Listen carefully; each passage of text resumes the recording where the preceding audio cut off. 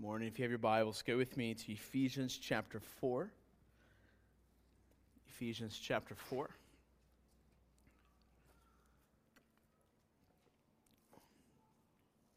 We'll be in verse 28 this morning. Verse 28. Does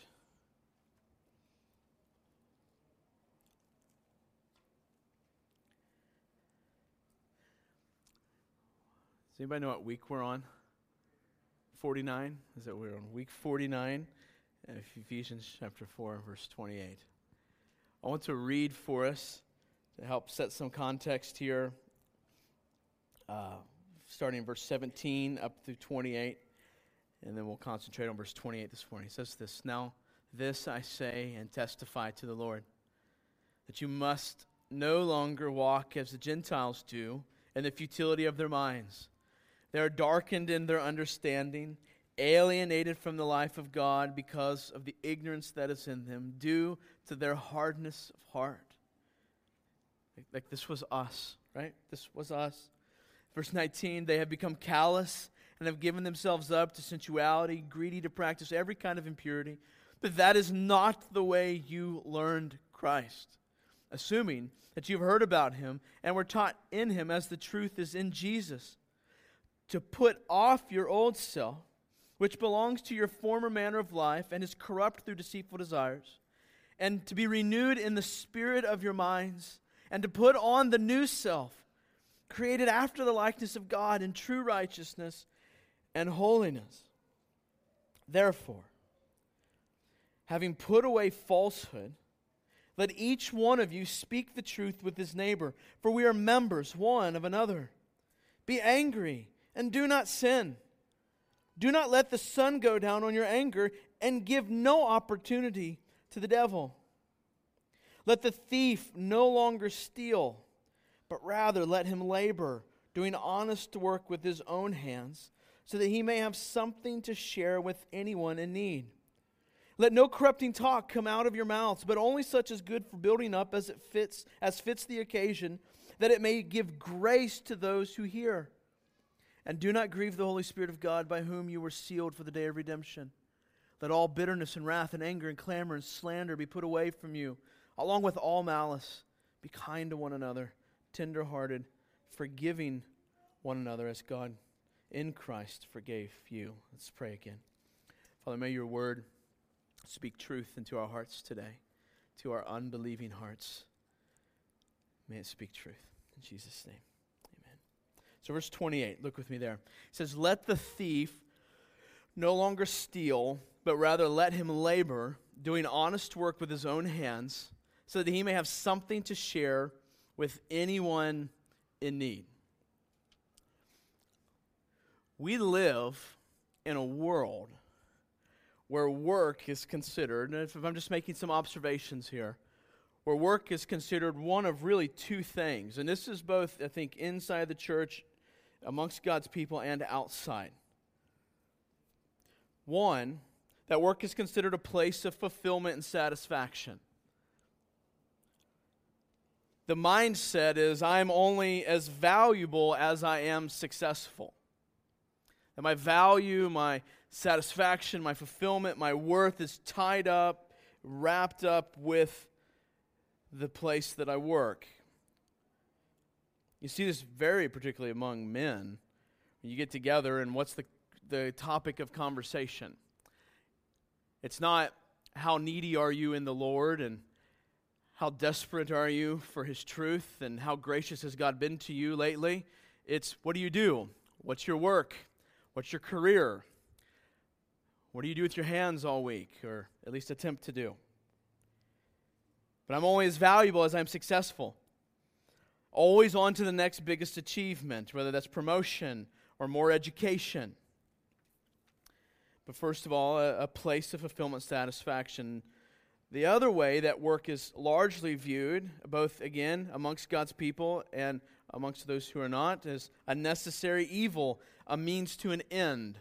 That work is just my opportunity to get to something else. How about this? Let's just get to the weekend. How many of us on Monday are already thinking about Friday? What do you think? On Monday, yeah, raise your hands. You're already thinking about Friday. Good, this sermon's for you, amongst as well as those who are overachievers in their jobs, as you would probably refer to them. Thinking about Monday. How about a job is just the means to buy the big house or to get the new car or the next toy? Or for me, the next great meal, the next great restaurant to go try. Oh, but if you're spiritual, if you're a mature Christian, your job is just, your work is just a necessary means of provision for my family. And I want to even challenge you. I think this text challenges even your mindset today. Paul is continuing to paint this picture of what it means to put off and put on.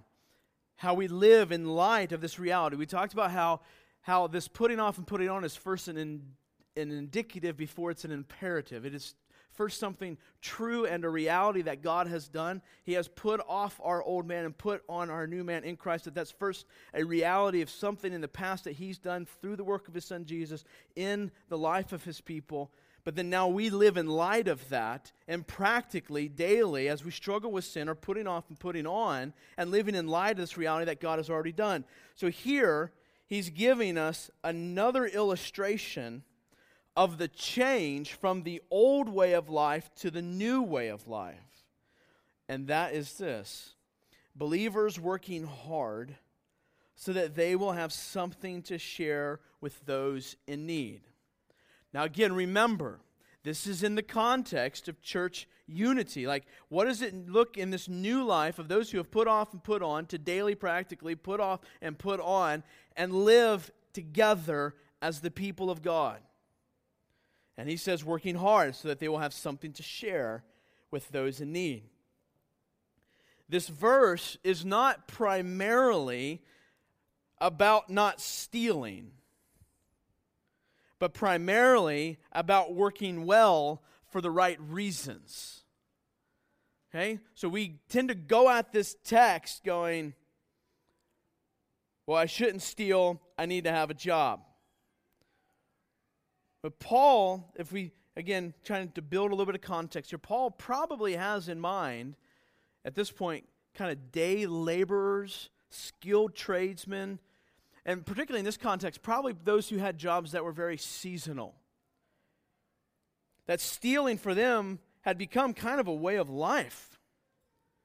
That they would have money and have means of providing for their family for different seasons of the year, and then when those seasons fell dry or fell hard, then they made a practice of stealing.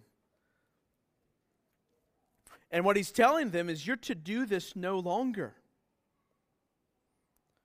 Now the reality is that even for many of us, without seasonal jobs, stealing has become a regular way of life just the same. And what I want to do is help open our minds to seeing something maybe in a little bit of a different light. The problem, I think, for many of us when we approach this text is that we limit stealing to a handful of easy things to avoid. When we think of stealing, we think of, well, I just need to make sure I pay my taxes. Or I need to make sure here's one, I recognize when the cashier misses something in my cart or on the belt. That as long as I do that, that makes me not a thief. But if you're super righteous, you'll avoid burning CDs and copying movies, right? Because it's a harmful crime. But I want to propose that we all struggle with stealing and honest work in some fashion or another. The first thought I want us to consider here in this passage, in this verse, is that stealing is born out of selfishness. Stealing is born out of selfishness. Look at verse 28. First part, it says, "Let the thief no longer steal. He says, but rather let him labor, doing honest work with his own hands, so that he may have something to share with anyone in need. So look at the juxtaposition here. On one side you have do not steal. On the other side you have this sharing with anyone in need. So this idea of it's not taking for yourself, but it's actually earning so that you can give. So it's the selfishness piece. You need to see this thread through this whole verse. But stealing, I think he is pointing out to us, is rooted in selfishness, that only I matter. Again, we might even be a little spiritual here and say, well, only my family matters, because we'll use our family as a means to justify our stealing. Well, it's for provision for my family. So what is meant by stealing? Okay, so let's talk about this stealing. What is meant by this stealing? Making something yours which is not yours to have. Making something yours that is not yours to have. At the very least, we steal glory often. Something that's not ours to have. Or it's also a failure to pay that which is due for the item that you have acquired. It may not be tangible, but a failure to pay. At its very core, stealing is this: a misuse of one particularly great resource, our hands. Right? Stealing, at its very core, is a misuse of the resource of our hands. Dr. Martin Lloyd-Jones said this: stealing is the desire to have without effort. It's the desire to have without effort. So I think selfishness is at the root of stealing. Only you are looking out for yourself. We look out only for ourselves. We don't trust God to provide. Stealing says, I alone matter. Just me. Again, maybe it's just my family. Stealing is also based upon the premise that you are entitled to have that which you want. To say it another way, it's based upon the premise that you're entitled to have anything that you like. It's a lack of respect for others. I alone matter. No one or nothing else matters. A couple more big thoughts about stealing here. Stealing is also rooted, to put more of an emphasis on this, I kind of mentioned this already, but stealing is rooted in a lack of trusting God. I think part of what's going on here is this struggling to trust God to provide during these seasonal times. So a lot of times we want to steal or take because we don't trust God to provide. It could also be that we're trying to get something that God maybe doesn't even want us to have. Stealing says, God is not good in keeping this from me. I must get it for myself. Stealing says, God's way of acquiring that which I want cannot be trusted. And this is what Paul is going after in this text, is that God's way is the way. We'll talk more about that in a bit. Another kind of big thought about this is that stealing is doing anything other than honest work. Again, see the juxtaposition here. Don't steal, labor in honest work. Most often, when we start talking about sin, we like to kind of define sin and just kind of look at the sin and go, okay, well, I shouldn't do this, I shouldn't do that, and we kind of look at it on its own.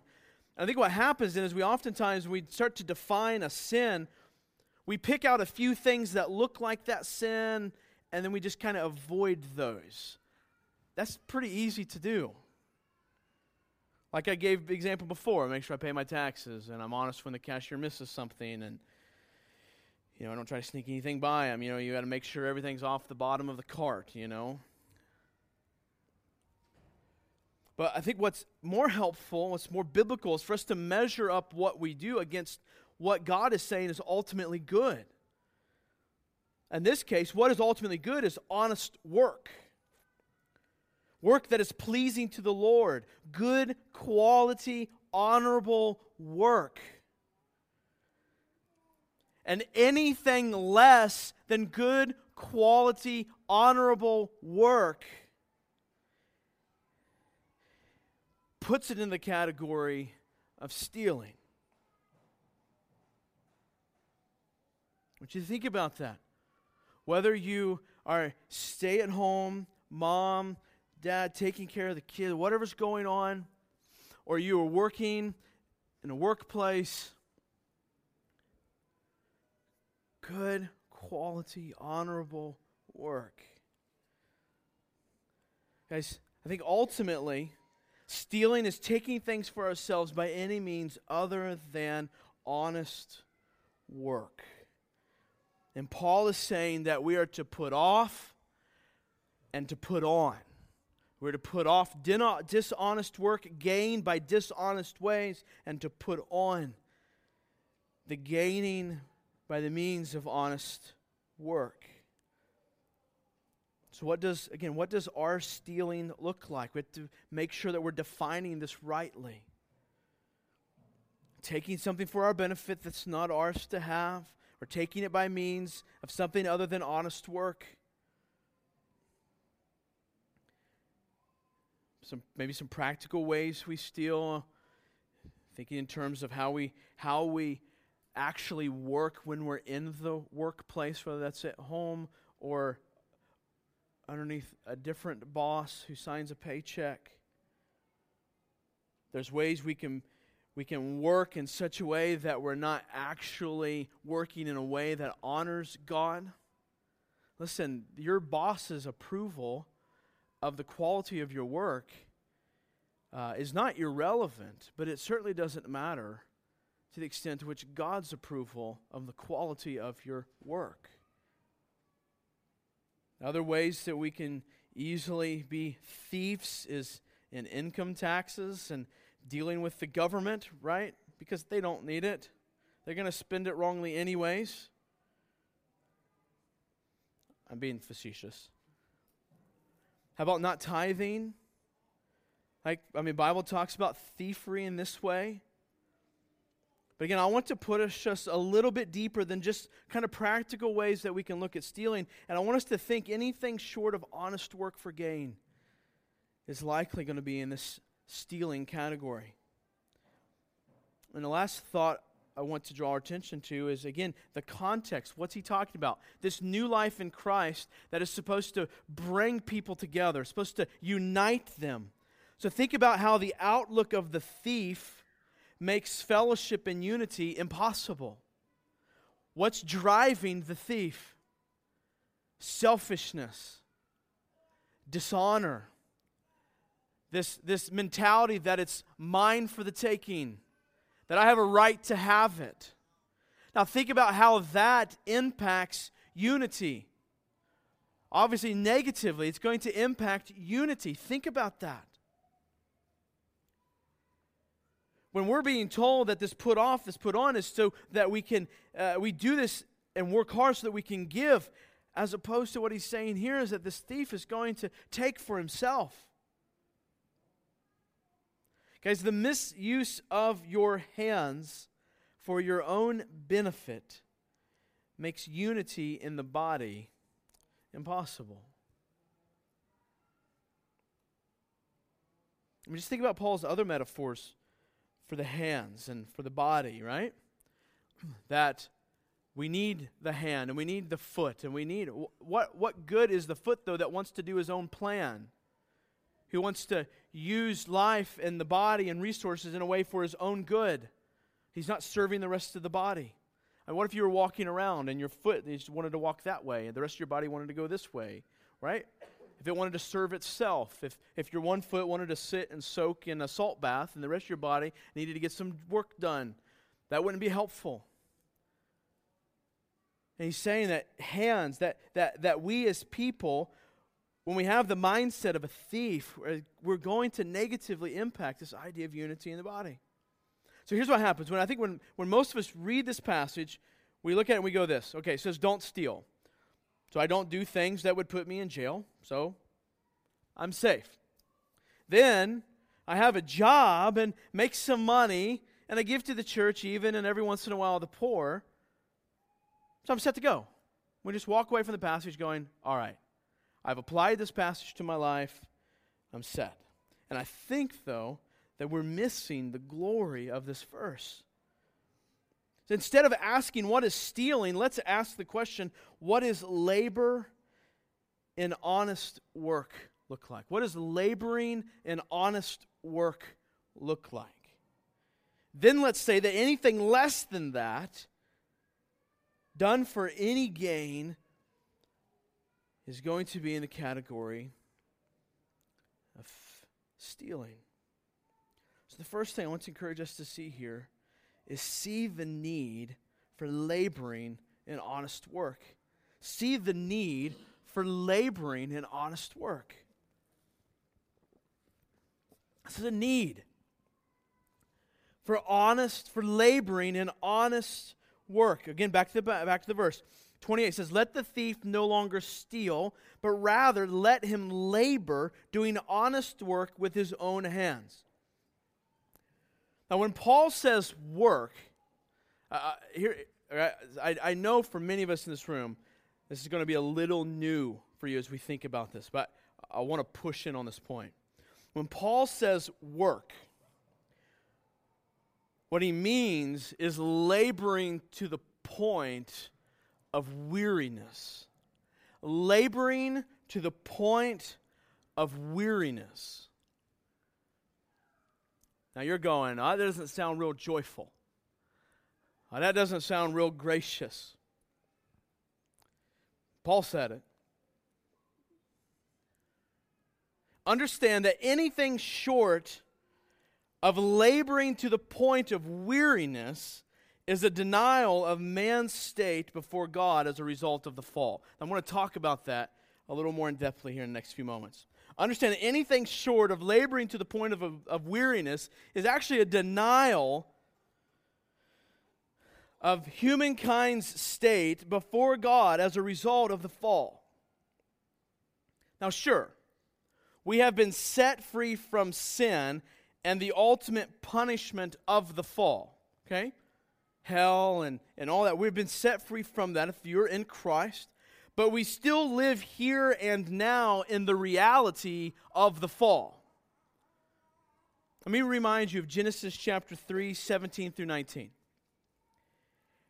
And to Adam he said, because you have listened to the voice of your wife and have eaten of the tree of which I commanded you, you shall not eat of it. Cursed is the ground because of you. In pain you shall eat of it all the days of your life. Thorns and thistles it shall bring forth for you, and you shall eat the plants of the field. By the sweat of your face you shall eat bread till you return to the ground. For out of it you were taken, for you are dust, and to dust you shall return. Listen, when we are redeemed in Christ, when our sin becomes washed in the blood of Jesus, that does not set us apart from the effects of this reality. Sure, the ultimate curse, the ultimate condemnation, the ultimate payment and punishment for our sin is wiped away from Christ. But just like in this world, we still succumb sometimes to physical ailments and to other brokenness. Those are all effects of the fall. We are still in the context where work is something that God has ordained because of the fall to be hard. And we are to work to weariness. That here's the deal. When we try to work in a way that is not to the point of weariness, we are denying the reality of the effects of the fall. We're saying to God, what happened in the garden, I can avoid that. That didn't happen. It's the same thing with clothing. We don't just wear clothes because we don't want to look at each other naked. Like when we try to go naked, I mean, that's probably a good thing. I mean, that is at least one of my reasons, right? That we wear clothes. At least I wear clothes. And my family wears clothes. But what we do when people try to promote this nakedness stuff, is what we're doing is they're denying the effects of the fall. That's a good thing for us to embrace. Same thing with weariness in working. We want to avoid anything that feels like hard because here's what, everything is good and gracious and God's given us everything in Jesus. And we translate that into, that means I need to have a life of ease and nothing but bliss.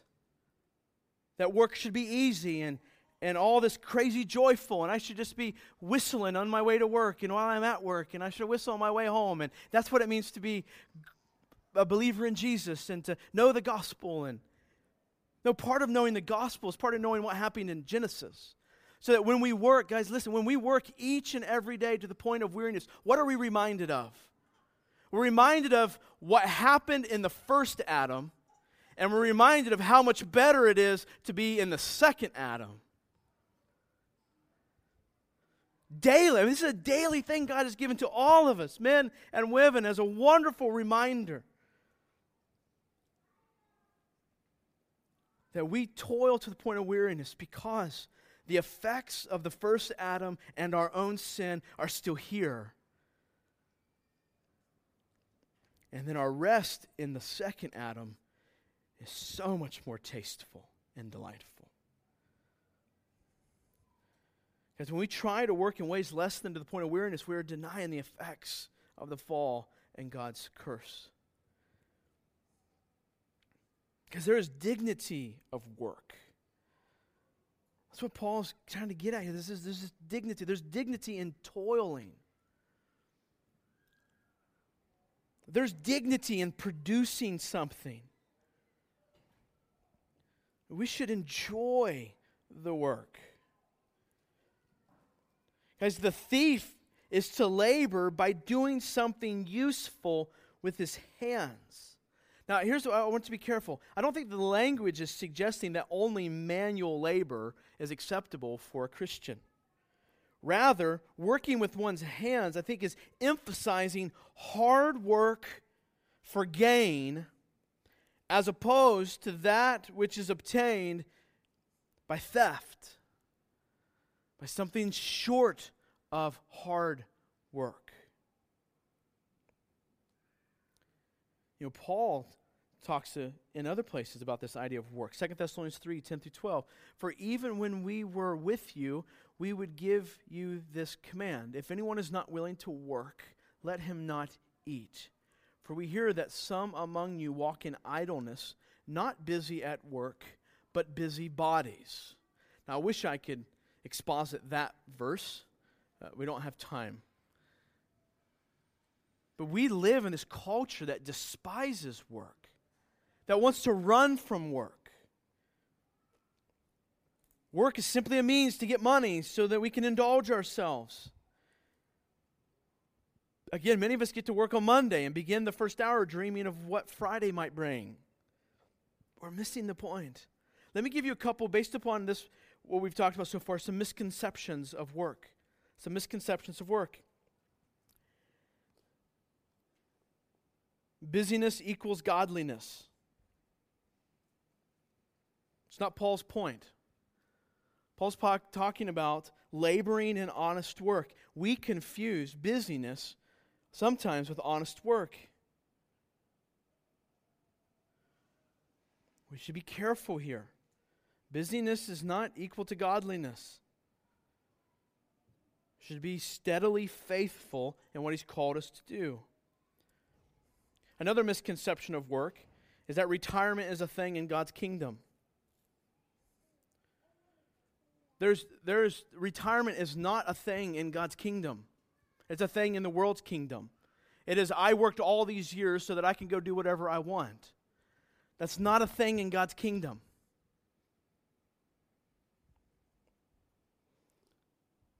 You should be working each and every day to the point of weariness.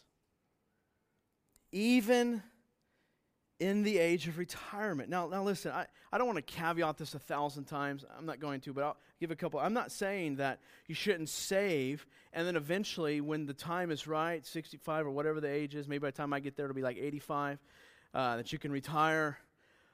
I'm not saying that your paycheck ceasing to come from 40 hours a week is a wrong thing. I'm not saying that you can't at some point begin to spend your time in a different way. The point is that this mentality that I can work all these years and then spend my time however I want to. Look, Jesus owns the time that you're in your 40-hour-a-week job, and He owns the time that you're in your retirement age. It's just your work's going to look a little bit different. You might not be able to do as much physically with your hands as you once could. That's not the point. The point is that you're consistently working to the glory of God. Retirement's not a thing in God's kingdom. You're always His worker, no matter where your physical paycheck comes from. All right, enough on that one. Another misconception is that I can just do enough to get by. I've already mentioned that just a little bit, but wanted to make it emphatic. I can do just enough to get by. That's not what Paul's talking about here. He's talking about working and working to this point of weariness. Now, what I want to do is I want to give you a couple kind of broad examples here. Broad examples of how we kind of skirt the call to labor and honest work. So as we're going to talk about honest work, I want to give you a couple examples of what would not be honest work. Okay? Follow me? What would not be honest work? Two main ones. I was really served well. If you've not read the book The Gospel at Work by Greg Gilbert and Sebastian, I forget his, was it? Traeger? Okay. If you've not read that book, super helpful book. So I'm going to steal a handful of their thoughts here. Two of the ways that we kind of skirt the idea of honest work. Again, think with me here. Be careful that we don't just apply this to people who get paychecks, right? This is whether you get a paycheck from someone that comes from some bank, or you're at home caring for the kids, right? And anything in between. We abandon laboring in honest work when we idolize the work. Okay? We're abandoning honest work when we idolize the work. All right, let's talk through that. This is kind of taking us back to the very beginning. Many of us pursue joy, satisfaction, and meaning in what we do. So whether you work in a department store, you supervise 1,000 people, or manage the household. Like what Greg Gilbert says, that our jobs become idols when we over-identify with them. So we're getting away from honest work at this point. When we over-identify with them, it becomes the primary means for measuring our happiness and our dissatisfaction. Do you hear me? Whether you stay at home with the kids or you deal with a bunch of goons in the workplace, wherever your goons are at and you work with them, right? That when that becomes the primary means for measuring our happiness and dissatisfaction. This is a misuse of the fundamental resource given by God, our hands. Our honest work is probably venturing into the world of sin when this happens. Let me give you some practical good questions. These will be good things for house gathering to think through, so I'm not going to linger here. But is your work your primary source of satisfaction? Like, do you find your satisfaction rising and falling with your work? Maybe that you're never satisfied, but that you look to your job for it. So it's where you got to be careful. Maybe you're not so don't think of it just, oh, I'm struggling with that if I'm always satisfied in my job. No, it could be dissatisfaction because of your work. It could be that you are super satisfied. But where's that based at? Does your mood radically shift based upon the circumstances at your job? Does it go up and down? because of what's going on at your workplace, then you probably are idolizing your work. You're over-identifying with your work. Number two, maybe another question is your work all about being the best so that you can make a name for yourself? I think these questions by Greg and Sebastian are excellent. Is it truly possible to place, it is rather truly possible to place an undue emphasis on the pursuit of excellence? You realize that? Like we could be so perfectionistic that it's just a fruit of our idolatry. And we are venturing away from what Paul is talking about here as honest work, laboring and doing honest work. I mean, we like as Christians to promote doing excellent work, and that is certainly something that we should. But has it ventured into something of an unrelenting perfectionism? That's the danger. 3, is your work primarily about making a difference in the world? Sure, making a difference is a wonderful thing, but if we're not careful, we can begin to take pride as we credit ourselves with accomplishments of our work instead of seeing the success as a gift from God. I mean, particularly if you're in any kind of service, like any kind of nursing care and things like that, it's really easy to begin to think of that job as your opportunity of glorying for yourself. Or number 4, is there always something more to obtain? When you think about your workplace, is there always something more that you're trying to go after? It could be that you idolize your job and have ventured away from laboring in honest work. Now I'm going to go to the opposite extreme. We also try to skirt laboring in honest work when we abandon laboring in honest work by idling in our work. So we talk about idolizing our work. How about being idle in our work? I would say a good bit of us are going to fit in this category, and a good bit of us are going to fit in the next category. So we abandon labor and honest work when we idle in it. So here's the deal. If some of us over-identify with our work, some of us under-identify with our work. Over-identify, under-identify with honest work. People in this category care too little about work and find themselves being idle in it. Now, let's talk about this. For some of this means inactivity of hands. Inactivity. For some of us, this means laziness. For some, it's TV. For some, it's internet research. For some, it's staring at the wall. So for some, this is inactivity of hands. For some, this is inactivity of the heart. That's where we got, again, so we're going to just push in a little bit more. What is this? Laboring with honest work. Laboring in honest work. We're idle in our work if we have inactivity of the heart. Again, for some of us, this doesn't mean a lack of productivity. You could be the most productive person in the world. But it can be an inability or an unwillingness to see or embrace God's purposes in the work He's given you to do. Whether that's at the home or that's at a place where someone else signs your paycheck, that you have become idle in the work. You are skirting, laboring in honest work. If you have this inability or unwillingness to embrace God's purposes for the work He has given you. This is someone who doesn't realize that their job is for more than a paycheck, but it is indeed God's grace to you.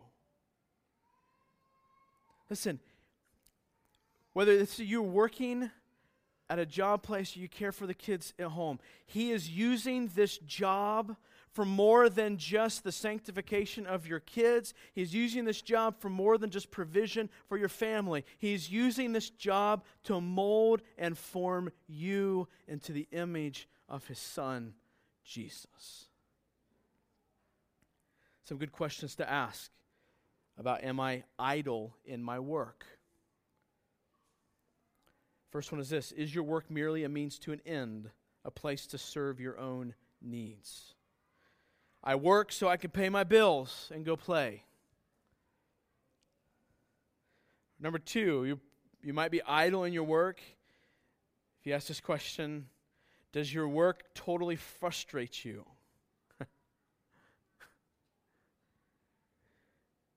Number three, has your work, this is so key, it's such a good question, has your work become divorced from your Christian discipleship? Has your work become divorced from your Christian discipleship? So you kind of have these two areas. I might idolize my work, and I might be idle in my work. So moving beyond that, now stealing is to be replaced with hard, honest work. Guys, the ingenuity, think about it, the ingenuity and effort devoted to being a thief should now be given to honest labor. The energy spent on gaining in ways that dishonor God. Think about how we try to manipulate our work so that I can do enough to get by for the day. So I can get on to something else. Think about the manipulation that we do even in our own minds so that we can just kind of get through to Friday and just kind of coast through the work week and do just enough to get done. But he said all that effort given to that needs to be given to doing honest labor. Think about Paul. Paul supported his work making tents. Paul exhorted his congregations to work with their hands. Proverbs 28:19 says, whoever works his land will have plenty of bread, but he who follows worthless pursuits will have plenty of poverty. I want you to see the need for laboring in honest work. The second thing I want you to see is the goodness of work because of the gospel of grace.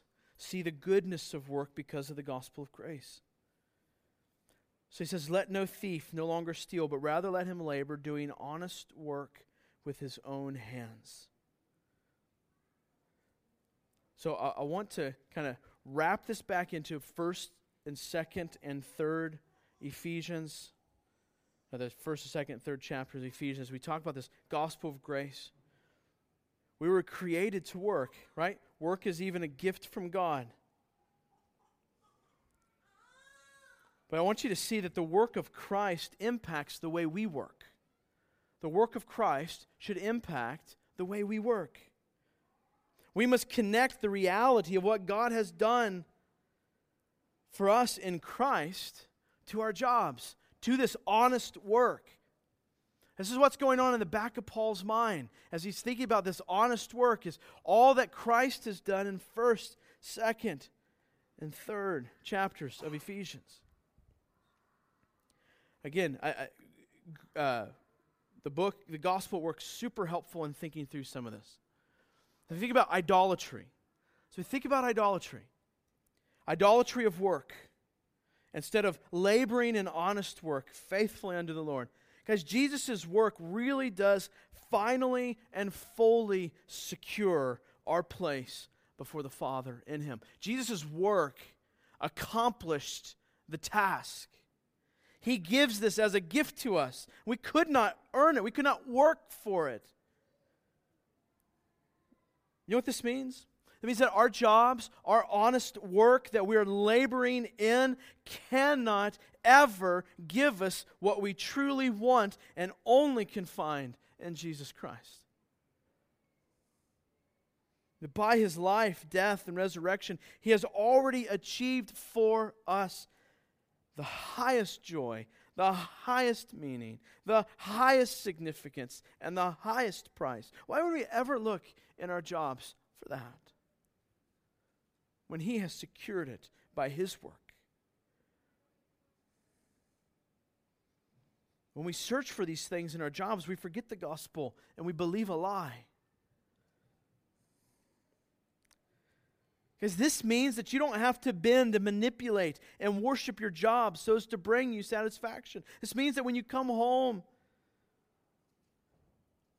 that you can love your family instead of emotionally controlled by your work. This means that while at work, you can enjoy the labor as a glory to God instead of an item to get you to the next level. Let's think about idleness.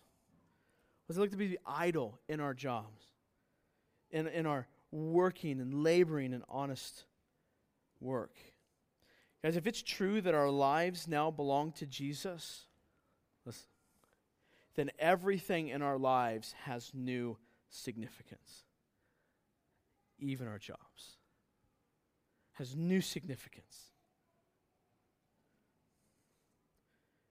It includes our lives, it includes our jobs. Whether that's at home, the kids, at work, whatever it is, it has significance. Idleness is not an option for those who believe the gospel.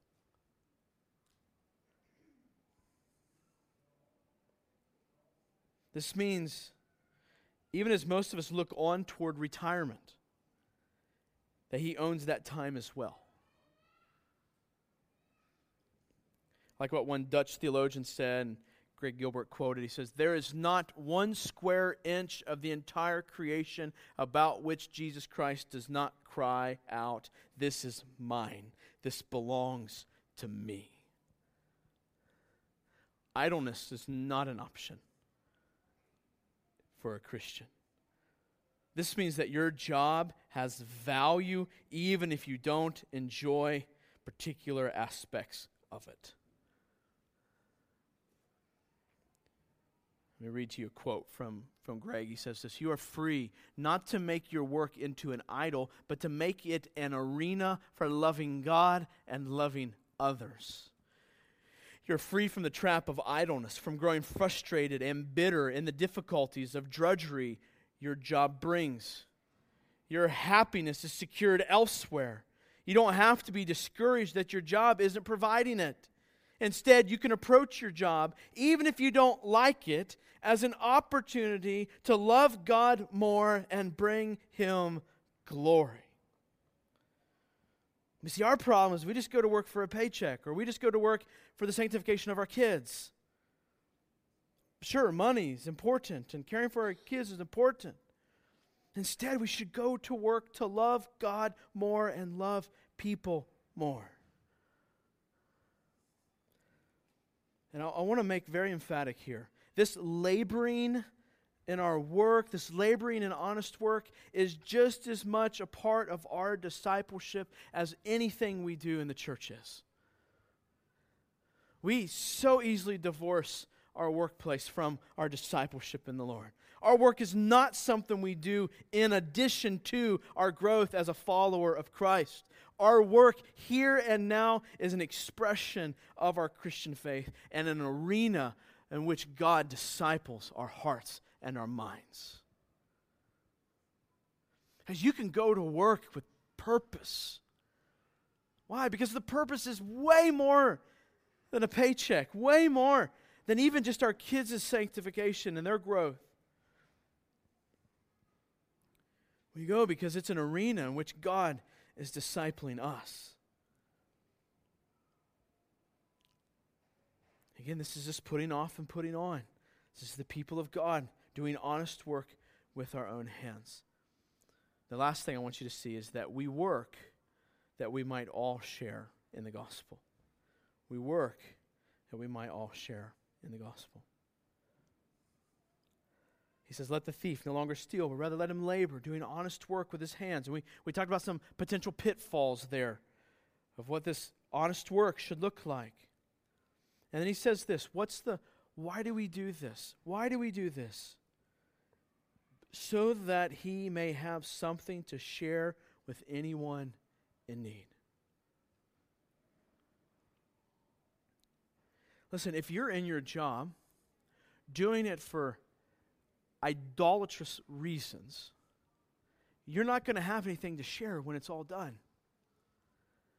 If you're in your job and you're idle in it, the last thing you're going to be thinking about is sharing with it out of what you make. But instead, he says that the work that is in view here, denotes like this benefit to others. That this honest work is not in a vacuum. It's not sitting on its own and that we just need to do honest work. But this honest work is for a reason. It's so that we would then have, that we could obtain, we can gain, so then we can have something to share with anyone in need. What do we think, right? I gain so that I can have more. I work so that I can have more. Galatians 6:10 says this, so then, as we have opportunity, let us do good to everyone, and especially to those who are of the household of faith. We're to do good to them. And that's what Paul's talking about here, having something so that we can do good to those, particularly to those of the household of faith. But I do think that we shouldn't pigeonhole this verse 28 to say just those in the family of faith, but certainly an emphasis of those in the family of faith. I don't think Paul's going to say, when you see a poor guy on the side of the street, or a homeless person, or a child without a home, that no, I needed to save my money for those in my church. I don't think Paul's going we're going to get reprimanded for that. I do think the emphasis is in the context of the community of faith. But let's not use it as an excuse. I think very practically, he says, gain more so that you can give more. Have and do it by honest labor so that you can give more. Guys, we've been described in chapter 2, workmanship created in present context, working hard with one's hands is viewed as doing what is good and points to the means with one's hands is viewed as doing what is good and points to the means of sharing with the needy. Guys, the thrust here in this last part of this verse is generosity. Generosity. That's why the steel of what Paul's talking about here. A channel is practiced by a former thief. It practiced stands in total contrast. And giving to those who in need is practiced by a former thief. It stands in total contrast to his previous course of life. It stands in total contrast to his previous course of life. We all used to be thieves. To his previous course of life. We all used to be thieves. We all used to be thieves. And when we gain so we can give, it stands in contrast. Again, it's putting off, putting on. Working instead of stealing is actually sharing Christ with our neighbor. Working so that we can share is very practically a way we share Christ. I like what John Wesley said. Work as hard as you can, make as much as you can, then give as much as you can. Listen, church, this is something that I can grow in tremendously. Giving as much as I can. Gaining so that I can give.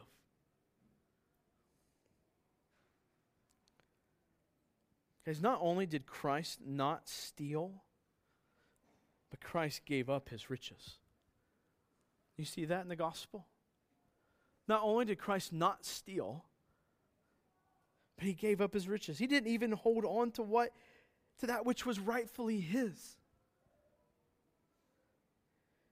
He gave it all up. Philippians 2 talks about how he gave it all up and became poor that he might earn the salvation that we never could. And long before his work as a redeemer, he labored in honest work as a carpenter. Listen, he might have swung a couple times and missed a nail, but he never worked for the wrong reasons. His perfection was not that he swing and hit perfectly every time.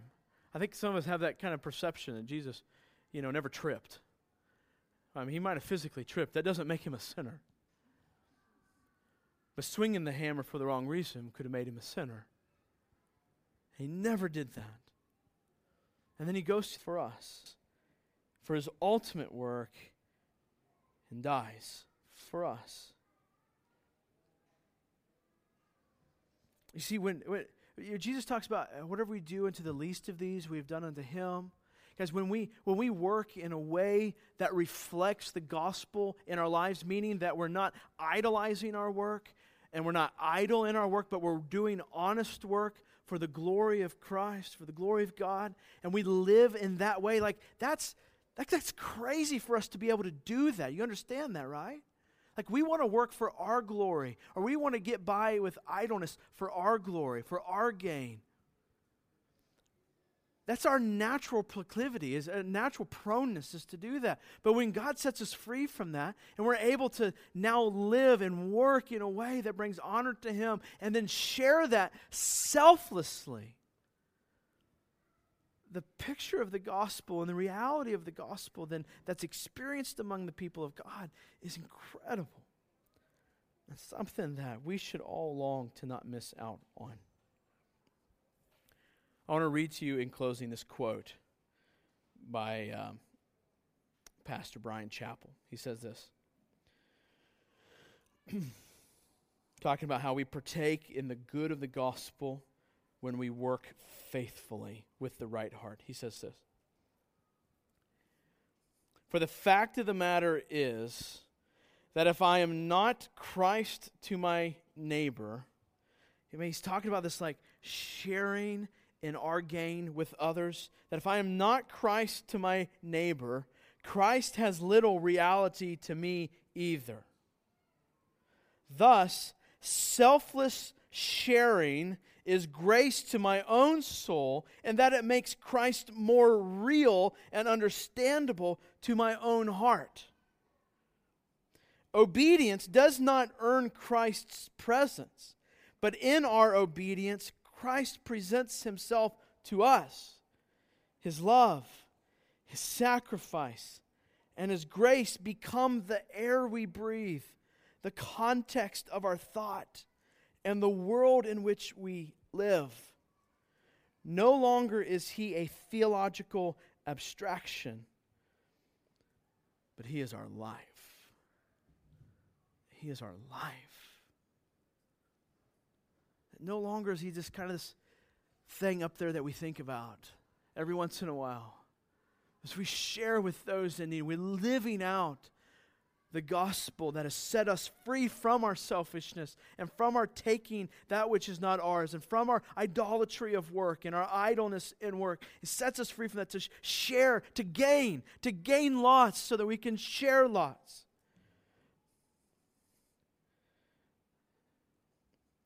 That Christ becomes a greater reality to us. And as grace becomes the air we breathe in the context of our thought and the world in which we live. He is our life. Amen? Amen. Let's pray. Father, as we prepare this morning to remember the work of your Son, Jesus, as we prepare to partake in the Lord's Supper and remember the goodness, the sweetness, the faithfulness of the work of our Savior. Father, may it be an encouragement to us to both think about in our work how we should repent, and how we should think about our work in such a way that we can embrace it. As we look not to a set of rules and how we should live and work, but we look to a person. And that because of His work, He has set us free to be people who labor for the right reasons, doing honest need, gaining so that we can share with those who are in need.